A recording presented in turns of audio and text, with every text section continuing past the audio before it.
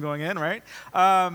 We're in a series on God's irresistible love for us, and what we know of God and what we know about ourselves is that sometimes we don't even know where we're headed. We don't know what we've done. A lot of us had no idea that we were on a highway to hell until God broke into our lives.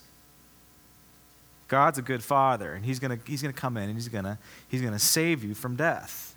He's going to violate your free will for a season. And this is what we get into. We get into, God breaking through, and then we end up into a situation like this, where we're a little confused and we're not quite sure what's going on. And it all boils down to our inability to relinquish control to God. Tough stuff. See, God has called us. He's called each and every one of us. And we get the opportunity to say yes. But it is on how we say yes that makes all the difference. We're going to be looking at 1 Kings 19 again. So why don't you go ahead and turn to that and I don't know, put your bulletin in there, put your finger in there. We're going to get to that at the end of the message today. We'll finish up on Elijah and Elisha. But before we start, let's open up in prayer. God, we thank you for this day. We thank you that it's beautiful. God, we're thankful for the ability to even come and worship you today. So God, as we begin to look into your word and who you are and what you do, I pray that our hearts will be open, our minds will be engaged, and our souls will be honest. So Father, I just pray that you'd reveal yourself today through your word. In your name, amen. All right, so we have problems relinquishing control to God. Even you seasoned saints that have been walking with the Lord your entire lives, this is always an issue, and it never goes away. It never goes away. It has to be monitored at some level, but it actually can be overcome. Some of us are stuck in a spiritual rut because we're here. And we haven't won this victory where we have completely relinquished everything to God. We've given him control. And we're not sharing the seed anymore. And there's actually two major themes that we're going to talk about. The first theme are the 4 or 5 points that are on your bulletin. The first thing that keeps us from truly saying yes to God, from relinquishing all control to him, is fear. Fear. And it is one of the primal emotions. It's one of the primal reactions that we have. It goes all the way back to the garden, is fear. Fear keeps us from relinquishing control. Adam experienced fear. He feared God immediately after he realized what he had done and covered himself up. He hid from God in the spirit of fear. And so we have to know about our own fears in order to relinquish control to God. That's one of the major themes. And then the other one is the big bad boy. It is our sin nature. It is original sin. So we're going to be looking at those two major themes. That's what keeps us from relinquishing control to God. All right, the first one, fear. Okay, what is the heart and the essence of fear? One of the first point on your outline, we fear giving up control because of ignorance. Ignorance of God and ignorance of God and his ways. We don't know God. And what you don't know, you usually are afraid of. You don't know what the future is, and so you're afraid of the future. You don't truly know God, and therefore you fear him. Or you have projected some negative stuff in your history on the God. So the classic is parents. So if you have a bad relationship with your father or with your mother who raised you, or maybe there was some dysfunction in the family, the natural tendency, the psychological tendency that we have is that we project those negative images, behaviors onto God. So if your father was mean and vindictive and that kind of a bad situation, you will project that onto God naturally, whether you realize it or not. And so there needs to be healing that takes place on unwiring that situation. So that's one of the major things that we do. We also think that God is a bully. One of my favorite movies is The Christmas Story, with Ralphie and the Red Ryder BB gun, and you know what I'm talking about, right? But the bully that chases the boys down the street and beats them up and then makes them say uncle, right? Now, God will chase you down the street and occasionally beat you up, but he's not out to twist your arm to make you say uncle. He will save you from your bad decisions. He'll violate your will like a good father will. But he's not twisting your arm, making you say uncle. So what we know about fear and ignorance is we are afraid of what we don't know. The Bible tells us that the knowledge of God comes from the fear of God. So the Bible talks about fearing God, but that's different than what we're talking about right now. That fear is a reverence towards God. That fear is an awe towards God. It's not a fear that happens when we don't know God. When we don't know God, we think he's out to get us. Here's the truth about God. God is good. And he's good all the time. And everything that he does to you or towards you is good. Everything he does is good. Even the stuff that we don't understand, even the difficult situation we might be in. Maybe God's not the author of evil. He doesn't do bad things to hurt you, but you might be in a difficult situation. It actually might be a good thing that God is doing to you. That's another topic altogether. But God is good. We don't know who God is, and therefore we're afraid of him. And this is the major thing that keeps us from relinquishing control, letting Jesus sit on that stool. We don't know him.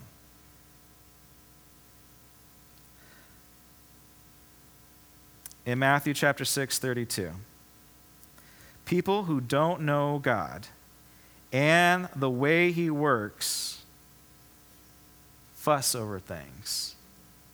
Okay? So this is the Message version. It's in your bulletin. I just think it's going to translate a little bit better on what I'd like to communicate. People who don't know God and the things that he does. So there's two parts. You need to know who God is, and you need to know how he acts. You need to know what he does. And people that don't know this, that have that fear, that disconnect of God, they don't have enough knowledge of who God is. Well, how do you know that they're fearing him? How do you know if you're fearing him? You fear when you begin to fuss, when you begin to worry. See, whenever you get obsessed with worry with your life, that is showing you that you haven't completely put your trust in him and that you're afraid of something. Now, we all have major issues in our life. We've got big problems. We got bills to pay. We got naughty kids. We got relationships that are in trouble. We got work issues that are scaring you right now. And so it's illegal for me to say, don't worry about that stuff. Just trust in the Lord. Stick your head in the sand and ignore your problems. Right? Some people say stuff like this. Just trust in God. Don't worry about your problems. He's going to work everything out on his own. You don't have to do a thing. Okay, that's not responsible Christian behavior. Okay? But you can't be consumed about these things in your life. You have to be proactive. You have to take care of them. But you can't let them consume you. You need to pay attention to them. I dare say you need to worry about them. But if you begin to worry about things and it completely consumes you, you're in trouble. Basically, if you worry about something more than you're praying about it, you're in a downward spiral of fear. So worry, they say, worry and anxiety is the absence of presenting your issues and your problems to God in prayer. So we have to know who God is. We have to understand his ways.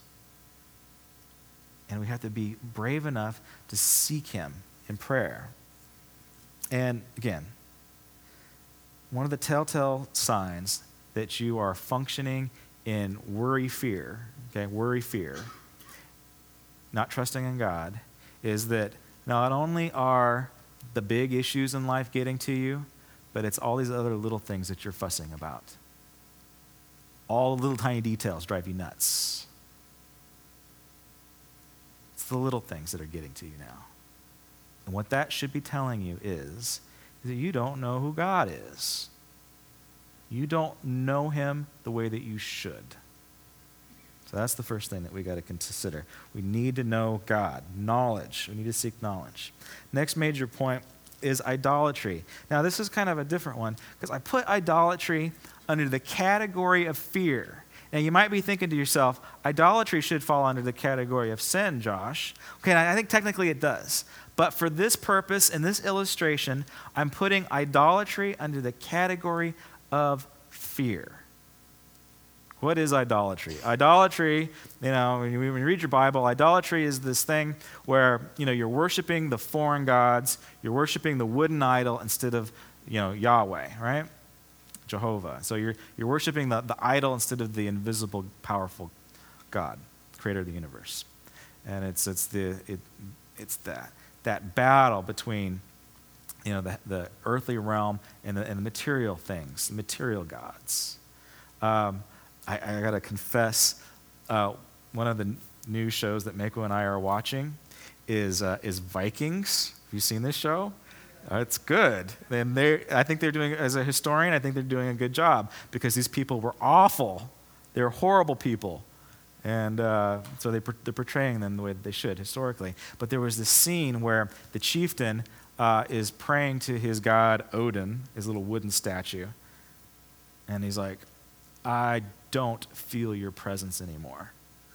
And he throws his idol down, and then there was a bad omen. Bad things happened to him after that. But this is idolatry. But we think in our modern Western scientific mindset that these things don't exist anymore. They do. Idolatry is alive and well. We don't worship the little wooden idols anymore. You might have friends that worship Buddha, but I'm telling you right now, you have non-religious friends that are worshiping other things. Idolatry is widely expressed in our culture in the area of fashion and money and materialism, in cars, in relationships. Basically, you can boil idolatry down to anything that you put above God. Anything that when you start prioritizing your life, if it's not God, family, church, career, that's a good priority. But if the priority is career, family, God, you've got two idols above your God. You have made an idol out of your career. Okay, now obviously money is the one that we use all the time, right? Money is the idol. The Bible uses money quite a bit. And let's take a look at the scripture in Matthew 6:24. Jesus says, you can't worship two gods at once. You will end up hating the other. You can't worship both God and money. But see, it doesn't stop just at money. The other translations, you can't worship God and mammon at the same time. Mammon is a spiritual principality over money. So you can't worship them both. You're gonna resent the other one. And we do this. We're like, oh, I like this lifestyle. And so I'm going to put this lifestyle above God. Or I like this relationship. I put this relationship above God. And it's idolatry. All right. How do you know if you are functioning under the spirit of idolatry? Now here's the fear that comes with idolatry, is that when God calls you, the reason why we don't fully commit and give Jesus the stool, why we kind of or half on, half off, is because we're afraid he's going to take away the things that we like, right? That's the fear. We like this stuff.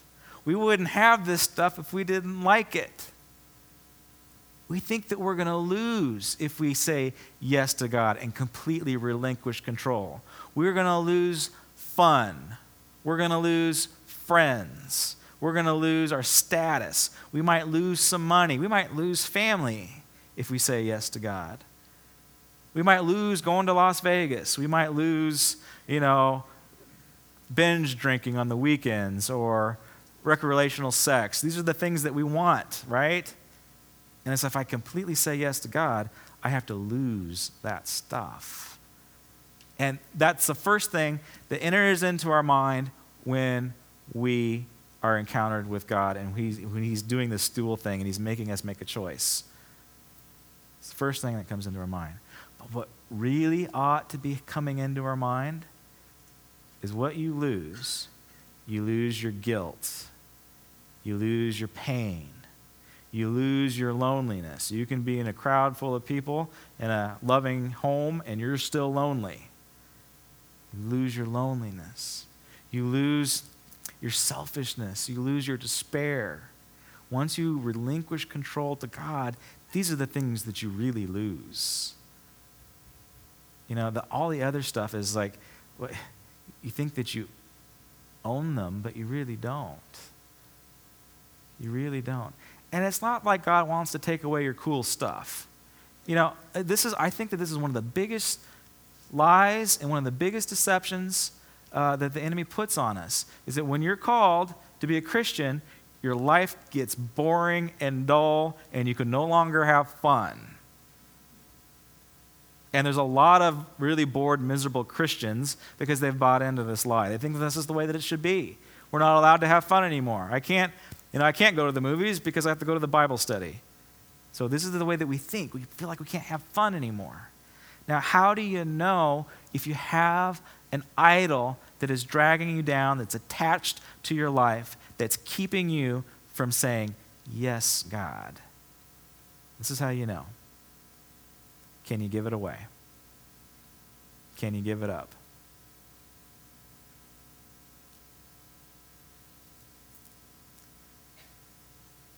Can you give away that relationship? Could you, all right. Can you, I don't want to do that one. Can you give away the material possession that you have? But I own it. I earned it. I worked for it. It's mine. All right? Okay, I'll just go ahead and do money. I'll just go ahead and do it. All right? It's my money. I earned it. It's my paycheck. Look, if you can't give it away, guess who's owning who? If you think that you own your money and you can't give it away, your money owns you, you don't own the money. If you can't give away, if God's working on you and saying, you're in a bad relationship and you need to give it up, and if you say, no, I can't, then that relationship owns you. You're a slave to that. And this is idolatry. This is what idols do. They put us into bondage and they subject us to slavery. And the only way that we can be free from something is that if we have the ability to give it up. I'm not saying God's going to take it away, but you got to have the willingness to be able to give it up and the strength to give it up. All right, next thing, and I'm not going to spend a lot of time on this one, is ingratitude. We can't really say yes to God because we don't have a thankful heart. Like, God's done stuff in our lives. He's done miracles. He's given us things. And, He's saved us. He's even blessed us with provision. But we've long forgotten about it. We don't realize what He's really given us. And we just forget about the gift. The greatest gift, of course, is His Son. Since God did not spare even His own Son, but gave Him up for us all, won't God, who gave us Christ, also give us everything else? See, He's not out to take away your toys, and He does want to give you stuff, but what He wants to give you is not what you want, it's what you need. And that is what we have to be thankful for, is He's giving us what we need. And when we feel like He hasn't given us what we wanted, we have a mean little nasty attitude about it. Be thankful for what God has given you. It's a blessing. even in the little things. All right, next major point, and this one I'm going to spend a little more time on, is we have a problem relinquishing control because we are control freaks. Okay, now you don't have to raise your hand, but some of us in this room are control freaks. Like, we have to have control of everything. We have our life planned out from moment to moment. We have the 5-year plan, the 10-year plan. We've got our kids' lives planned out, and everything is super organized because we have to have control. It's actually a good characteristic to have. I don't want to downplay the idea of planning and making goals and setting goals and all that stuff, because I did a whole series on that not too long ago. So I don't want to contradict myself. But see, the danger of control freaks is they don't let God in at any point because they have to have control. They have to have that ability to be the masters of their own universe. They're in control. Now, how do you know if you're an unhealthy control freak? Control freaks, actually this is the fill-in. It stems, the inability to relinquish control to God stems from insecurity. Insecurity. Now, how do you know if you're an insecure person? Well, the thought of giving up control scares you. Like, it would be paralyzing for you to relinquish control or to delegate something to someone else.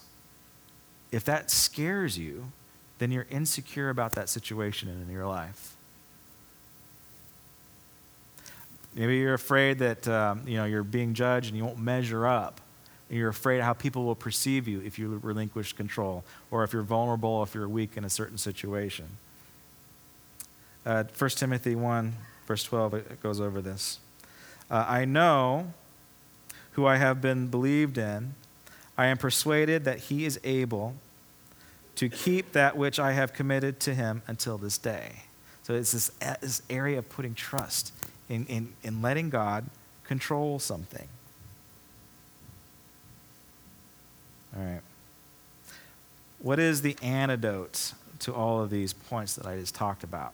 What's the antidote for having idols and insecurity and fear and worry? Well, it is the knowledge of God.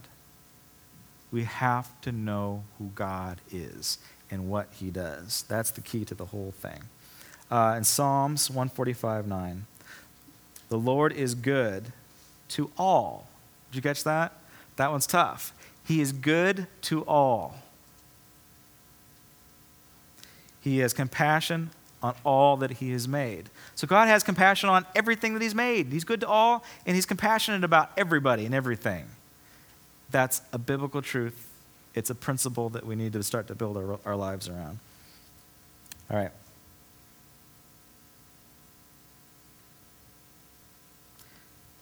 Second major theme is the area of our sinful nature. So we have things that are fear. You could say that there's sin, but then there's also the fallen sinful nature that is a part of all of us. It gets in the way of us relinquishing control to God. Every person on the planet, saint or sinner, still deals with sin, with our sinful nature. We have to be honest of what this is, and we have to confess it. God, I'm a sinful person, and it's my nature. Heal me of it. Now, we talk a lot about the kingdom of heaven and the kingdom of God and the church and, serving, all this kind of thing. But all transparency here. When I wake up in the morning, I'm not thinking about the kingdom of heaven or the kingdom of God. I'm thinking about the kingdom of Josh. I got to get some coffee in me. I got to, that's all that really matters. And any Christian leader worth his salt knows this too. He knows that by nature, we're all selfish beings. And we have to realize that truth, that we're all selfish. We're all self-centered. We all want to take care of our own needs and please ourselves. And this sinful nature, it's called pride. I want to do it my way. And it's not this one's not based in fear or control. This one's based in the spirit of pride, meaning that I want to be the God of my own life and the God of my own universe. So how do you know if you've got the spirit of pride on you? This is tough because this applies to seasoned saints, people that are Christians. It happens to you when you least expect it. Are you judging and are you condemning? Do you think that you are more spiritual than the other person? Do you think that you're more moral than the other person? Once we start doing that, we start slipping into this area of spiritual pride. One of the other key things is you're finding fault in everybody else. Okay, we kind of read about that last week with Elijah when he said, I'm the only one in Israel that's doing anything good. No one else believes you. I'm the only one left. I'm the only righteous one on the planet. So once we begin to start thinking like that, like we're the only moral compass in the world, that's spiritual pride. And here's another thing. When our pride is so strong that we only rely on certain teachers or certain avenues to be taught from. Now, you guys honor me today because you came to hear the message from Granite Creek. So thank you. But I'm telling you, there's other points that God will talk to you from. And there's other ways and other avenues that God is going and willing to teach you from. I am getting a lot of instruction, a lot of spiritual instruction from my 6-year-old. I don't know where she's coming up with this stuff, but it's getting me. Now, I can be, you're just an ignorant little 6-year-old girl. I'm much more spiritual than you. I don't need to be instructed by you. I don't need to learn from you. That, my friends, is spiritual pride. So if you think that you can't learn from someone that is below you, then you're being puffed up. You're being puffed up. I'm not saying you don't discern words from other people, but you have to be willing to let God use other people to talk specifically to you and instruct you. And it's humbling. It's humbling. But if you're thinking to yourself, I can only learn if I'm sitting under, I don't know, give me a famous preacher. Billy Graham. It's Billy Graham or nothing. He is the authority on the Christian life. And no one else is going to be good enough. Well, that's spiritual pride. All right. Avarice is another thing. What is avarice? Avarice is taking our relationship with God and turning it into religion. Not being content with the spirituality that He's given us. What does that look like? Knowledge of God is extremely important. We have to know who we are praying to. We have to know who we are worshiping and who we're singing about. It is key, it is critical, it is vital. But our relationship with God does not stop at knowledge. If done right, our relationship with God goes from knowledge into wisdom. Knowledge is information. Knowledge is power. Knowledge is understanding. Wisdom is the intimacy that we need to have with God. Wisdom goes beyond knowledge. If knowledge is information, wisdom is the emotional embrace. It's the kiss. And we have to have wisdom. Wisdom is supreme, the Bible tells us in Proverbs. It's supreme. You've got to have a balance of knowledge and wisdom. And so what the trap is, and actually what the sin is that we abandon the wisdom and we focus on just knowledge. Another way to say it is all we're concerned about is the intellectual side of the Scriptures, and we have no relationship.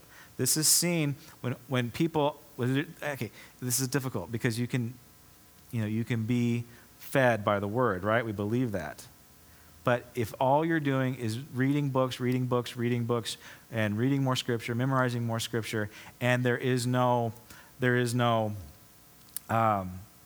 living out of it, if there is no function that follows the form, this book is all about form and function.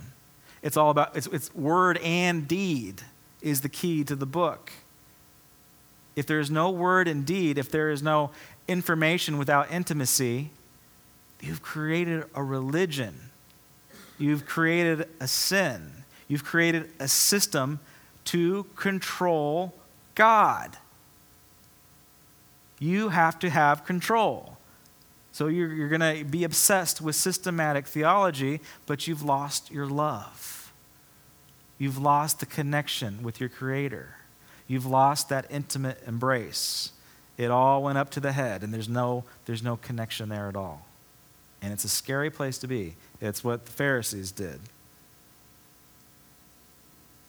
Luxury is another thing that is a sin. Okay, so luxury was the best word that I could come up with on this one. But whenever we approach God or we come at God with only the desires to be blessed, that's sin. If we're just approaching him to say, I want to be blessed by you, I want your toys, I just don't want you.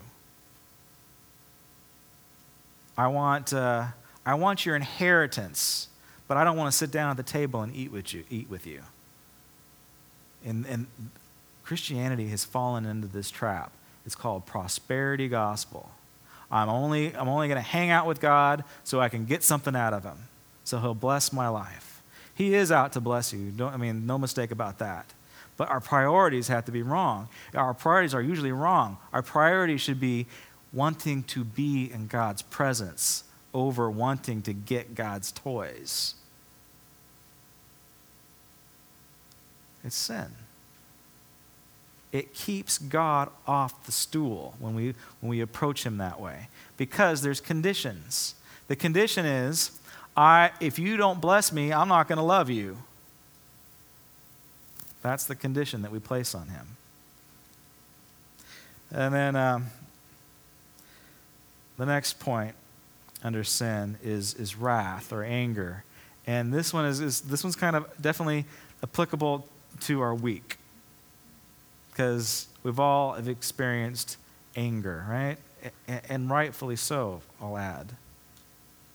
But wrath, anger, gets in the way of us letting God be number one. It gets in the way of us letting God choose our life direction. And how does it look like? Okay, because the Bible tells us that Jesus was angry. Paul says, get angry but don't sin. And when we experience atrocities and injustices in our world, it is well and good to have a righteous indignation that boils up within inside of us. It is okay to be angry about this situation, but not sin. So what does that look like? How are you angry but not sinning? Well, there's a couple things that we need to pay attention to when we think about it.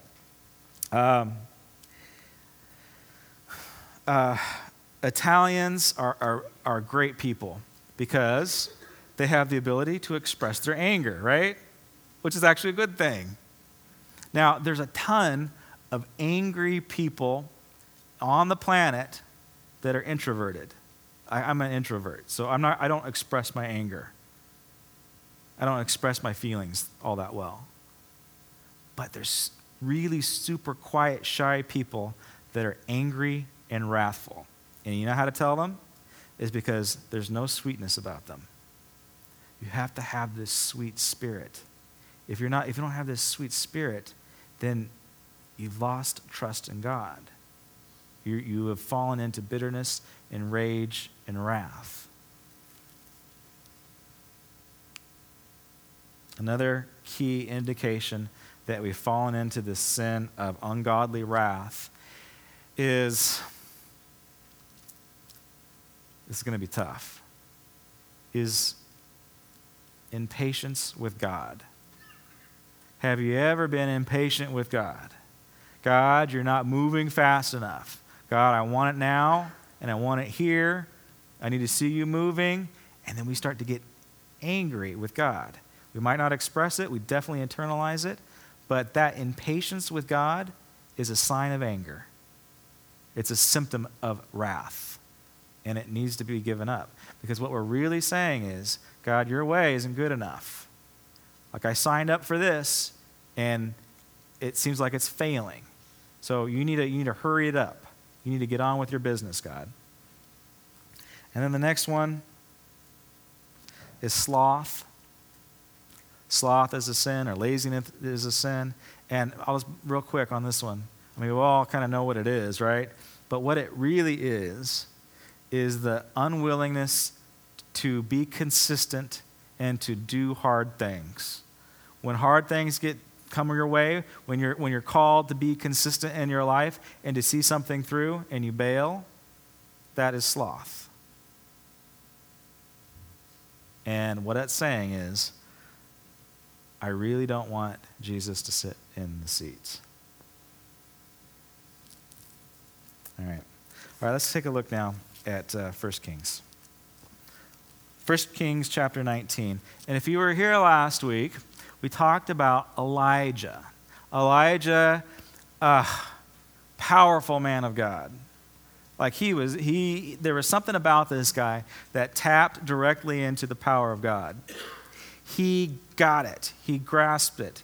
And he was able to do amazing things from being provided for with resources, food, water, what have you, calling out prophetic occurrences, to calling down fire from heaven, running at superhuman speed like Flash Gordon. He did amazing things. And as we read last week, he thought he was on the top of the world, that God was on his side, that he was going to go into the capital of Israel, and that the evil king and the evil queen, that they were going to repent because they saw all these miraculous signs. And if they didn't repent, surely the people of God would rise up in a coup d'etat and there would be justice. That wasn't his experience. He comes into the town all full of himself, all full of pride, excited about what happened. And the people didn't rise up. In fact, Jezebel wanted his head. And this spun him out of control into a deep, dark depression where he's like, I just wish I was dead. And we're not quite clear if it was Elijah or if it was God that prompted him to go to the mountain of God. So what we do know, what his problem was, the reason why he fell into the depression is because he didn't know who God was, or that he forgot who God was. Because if he truly knew God, he wouldn't have fallen into despair. If he truly knew God, he wouldn't have faltered in this way.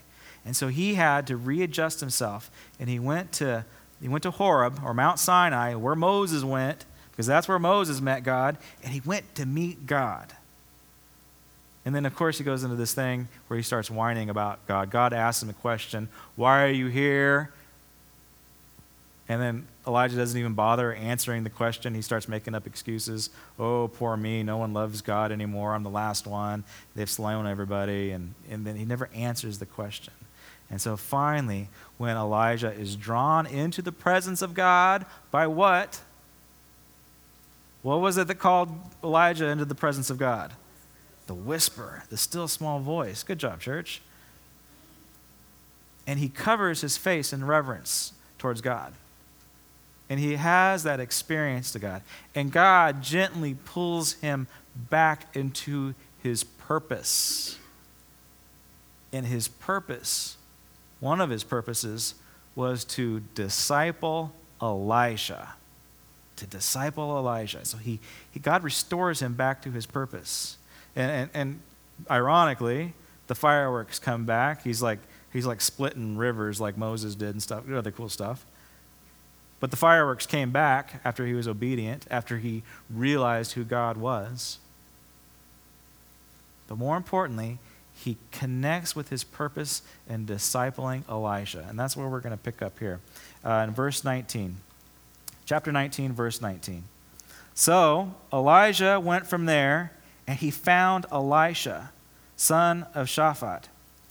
He was plowing with 12 yoke of oxen, and he himself was driving the 12th pair.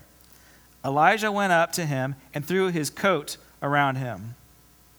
Elijah then left his oxen and ran after Elijah, said, "Let me kiss my father and mother goodbye," he said, "and then I will come with you." "Go back," Elijah replied. "What have I done to you?" So Elijah left him and went back. He took the yoke of oxen and slaughtered them. He burnt the plow equipment to cook the meat, and he gave it to the people, and they ate it. Then he set out to follow Elijah and became his attendant. Okay, so what's going on here? What's the Bible trying to tell us? Now,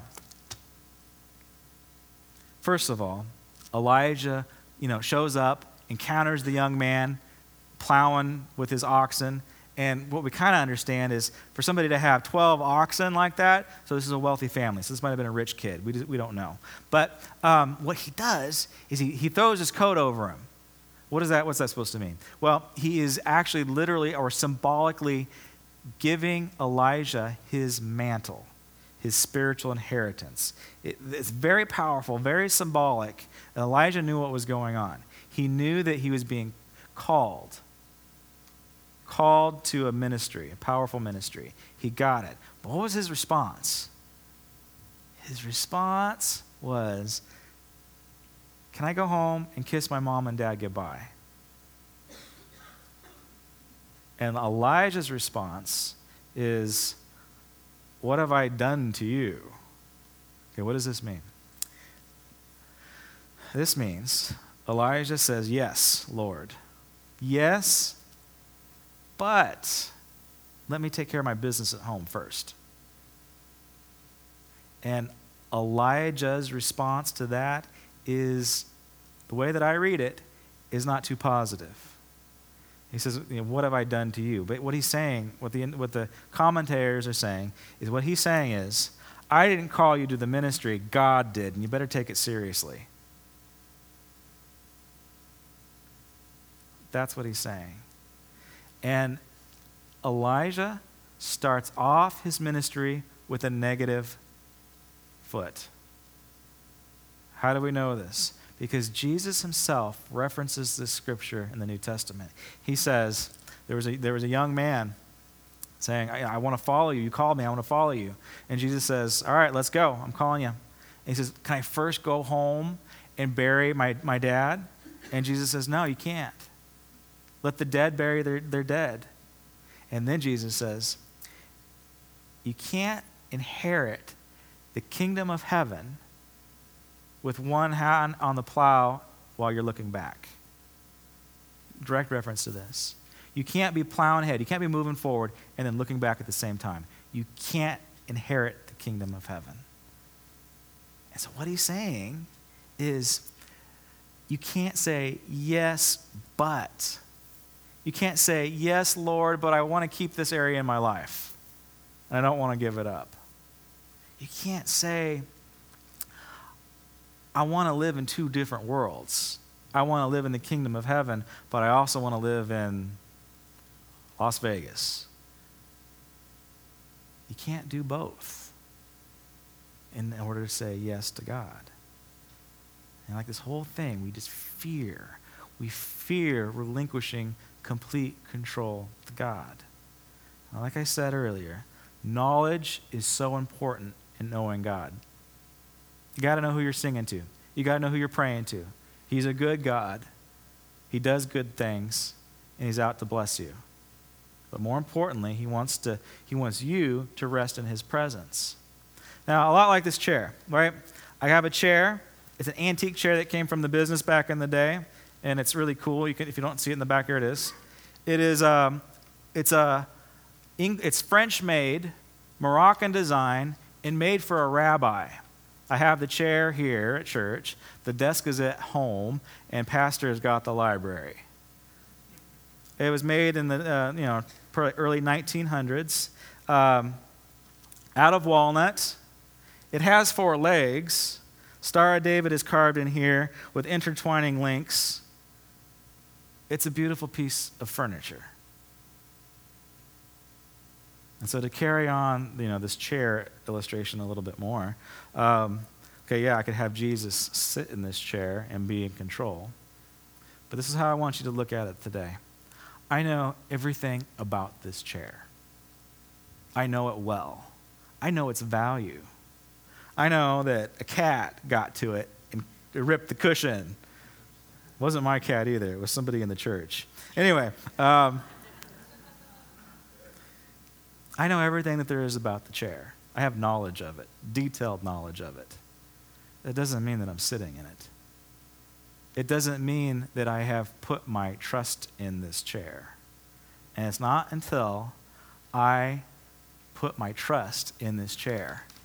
Now, God's chair isn't creaky like this one. And even though I'm sitting in this antique chair, I'm a little insecure about it. Because, I don't know, it could break. It's old, right? But God's chair isn't like this at all. God's chair is completely secure and completely stable. And he's asking us not just to know it's 4 legs and that it has a back and that it has arms, but to sit in it and to rest in his presence and to completely put our trust in it. You know what my prayer life was like not too long ago? A long list of requests and demands and whines and gripes. God, why aren't you doing this? Why aren't you doing that? God, I need this. God, I need that. And I was missing 2 major elements. First major element was I wasn't even anywhere near God or sitting in his chair. I wasn't in his presence. I didn't even bother striking up a conversation with him. It was just my to-do list. So I really wasn't in his presence. I wasn't resting in him. I didn't even bother to take the time to rest in him. I just wanted to get through my list of things that I wanted. That was the first mistake.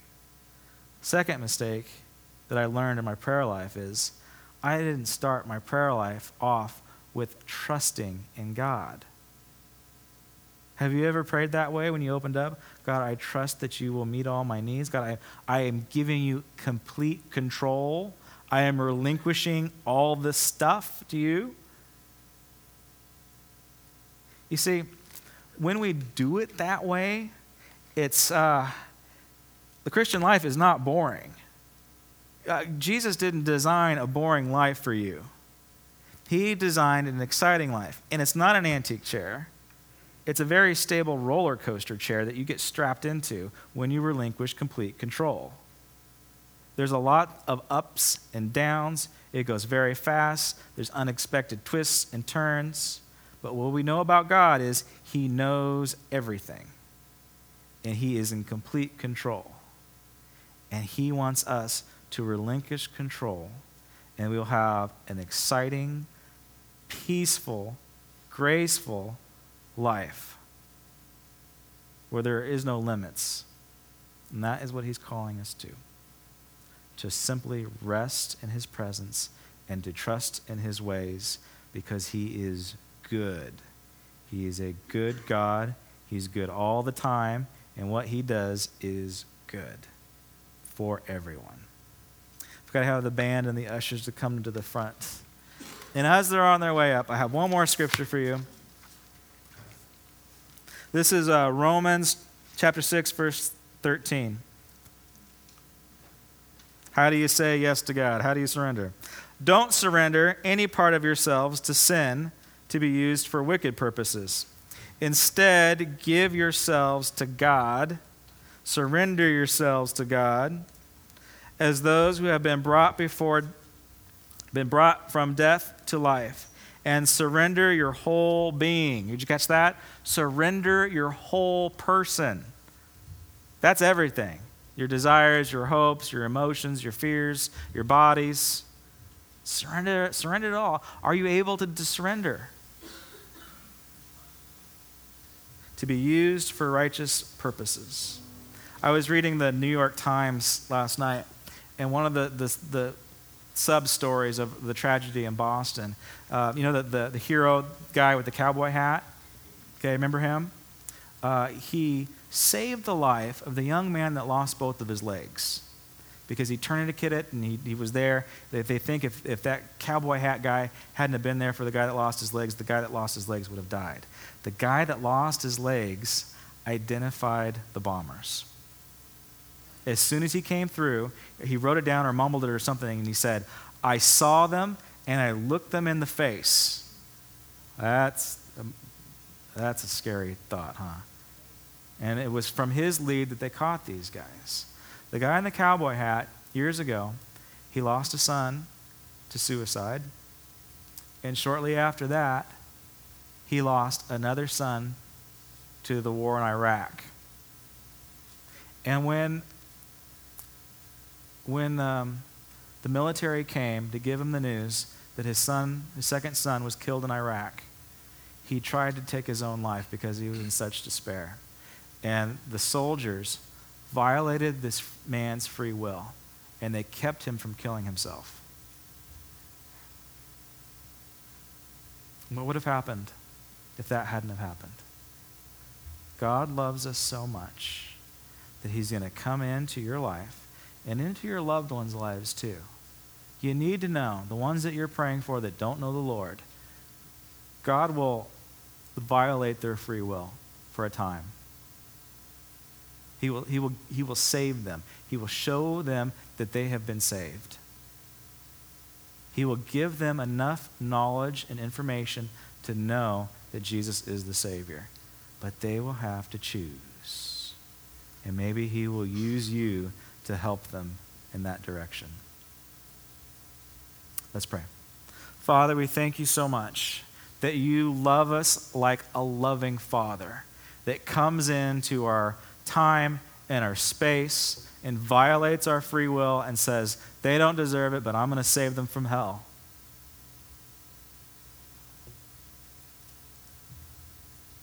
God, I pray that everyone will know what you did for us, that will know that you ran out in traffic to save us, that you risked everything to save us.